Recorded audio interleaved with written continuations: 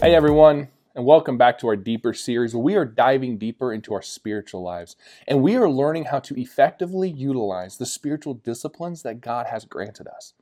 On our list of spiritual disciplines so far, it consists of, number one, prayer. Now, I have said this every single week. I believe we're on week 8 right now, and I'm going to continue saying it.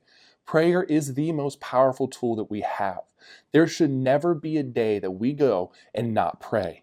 Utilize prayer. It is our opportunity to communicate with the creator of the universe. Then we talk about silence, learning to be content in the peace and quiet, just listening to God. Then Bible study, learning and understanding scripture. Then we talk about waiting, understanding that God is working even when we can't see it. And there are moments in our lives when we must wait on the Lord. So do not become discouraged and angry in periods of waiting. Trust and understand that God is working. Then we looked at teachability. Learning to understand that we don't know everything. I'm sorry, but we don't know everything. And God has a lot more for us to learn. He really does. And so being teachable means that we are being adaptable, where we are willing to learn. Even when, we think we know everything, we still got to understand that we need to learn and God still wants to teach us. Then we looked at self-care. Remember, we cannot pour into others if we ourselves are empty. We need to take care of ourselves physically, mentally, emotionally, and spiritually. And we need to allow God to pour into us and take care of us. Self-care is important. And remember, there are times when we feel guilty about self-care, but don't. Take time to take care of yourself. Now this week, we're going to be talking about a spiritual discipline that when I say it, it may bring up some negative feelings. Unfortunately, this word or the idea has some true stigma around it. And so when I say it, it may bring up some negative things, but just listen to it. It's submission or submit. Now, what does submission mean? Better yet, what does submission mean to you? Here's what I want you to do. Take just a few minutes. I want you to hit that pause button and think about, or maybe you can write down the first thought or feeling when I say submit. Because we all have ideas of what submit means, and it can be positive or it can be negative, but we all have ideas because we've been taught things and we've experienced things through this word called submission. So here's what I want you to do. Go ahead, take a couple minutes, hit that pause button, and write down what submission means to you.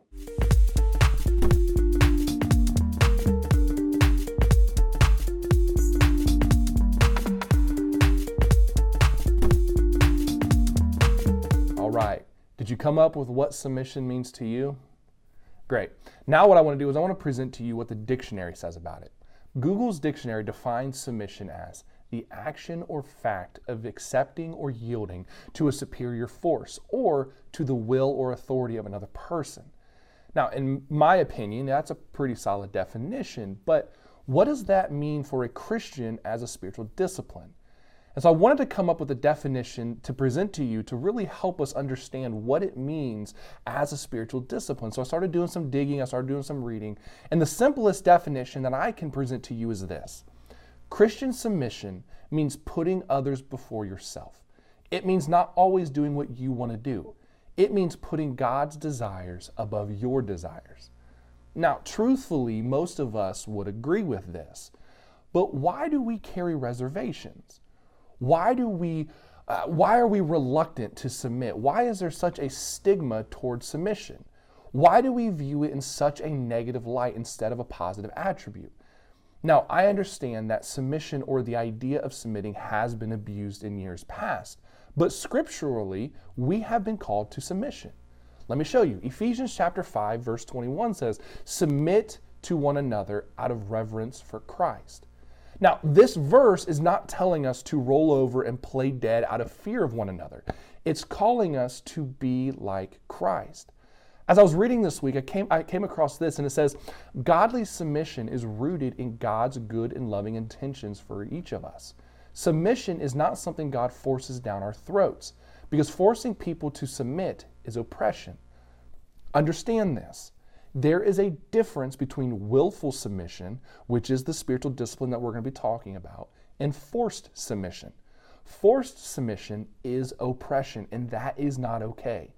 I continued reading and I saw this. It said, "Therefore, Biblical submission does not trap people in abusive relationships that rob them of their freedom. Submission is a way we allow God's kingdom agenda to shape our choices, relationships, and vocation. And it always works in conjunction with our personal freedom.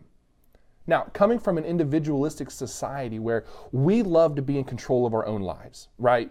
All of us love to be in control. We think that we will lose our freedom if we submit, and that terrifies us.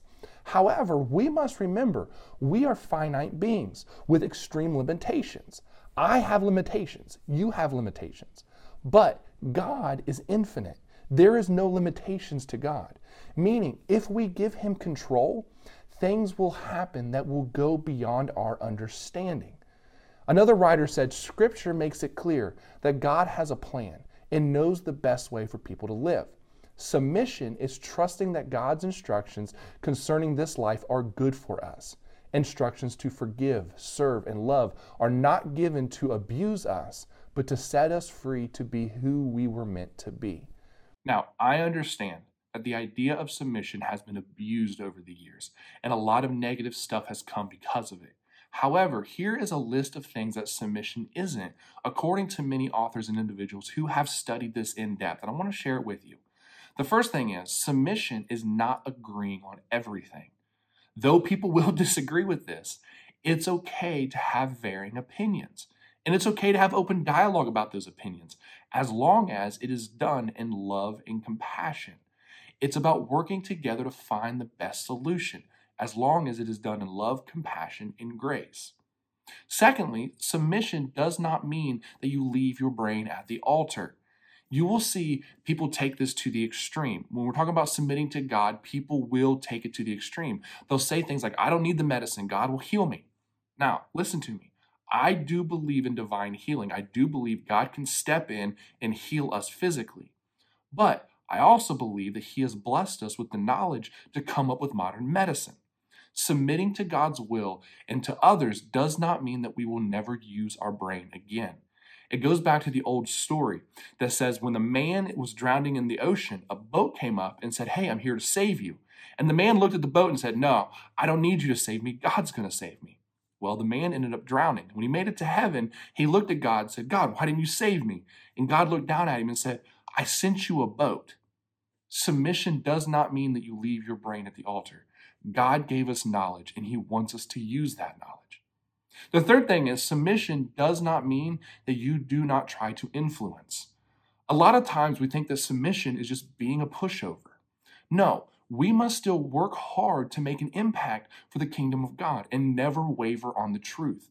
We must work to be a positive influence in the world, but there are ways of doing that without being overpowering and oppressive. It's about being an influence, just doing it properly. The fourth thing, submission is not putting the will of others before the will of Christ. There are moments when we must submit to our authorities, to teachers, our bosses, our spouses, but those must never come before the will of God. The will of God must be our priority. And the last thing is, submission does not mean living or acting in fear. I love what 2 Timothy says in chapter 1, verse 7.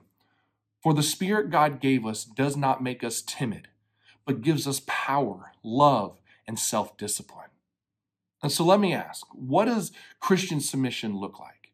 Well, Christian submission, out of our love for Christ and our gratitude for His work of salvation, it's about Christians choosing to submit their ways, wills, affections, thoughts, desires, and understanding to God. It was once said, in all matters of submission, our conscience guides us to obey. We trust ourselves to Christ knowing that He submitted Himself to God for our sake. He laid down His life for us. So through the power of the Holy Spirit, we can lay down our life for Christ for the sake of the gospel. It's simply saying what Jesus said in Luke chapter 22. Father, if you are willing, take this cup from me. Yet not my will, but yours be done. And so it is my prayer and my desire that all of us will submit to God and to His authority. Listen, not my will, but His be done. Amen. All right. Thank you again for joining us. I love all of you. I hope to see you next week. God bless.